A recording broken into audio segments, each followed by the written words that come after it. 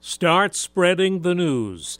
Jacqueline Rotigliano, owner of a Long Island small business we've told you about, that started by selling locally grown flowers from the back of their '76 Ford pickup truck, has been chosen to sell the flowers at the observation deck of the Empire State Building, where many couples get engaged or married around Valentine's Day. During Valentine's Day, when hundreds of millions of roses are exported from Colombia and other parts of South America, to have 100% of our flowers grown right here in the tri-state area is a pretty big feat that we're proud of.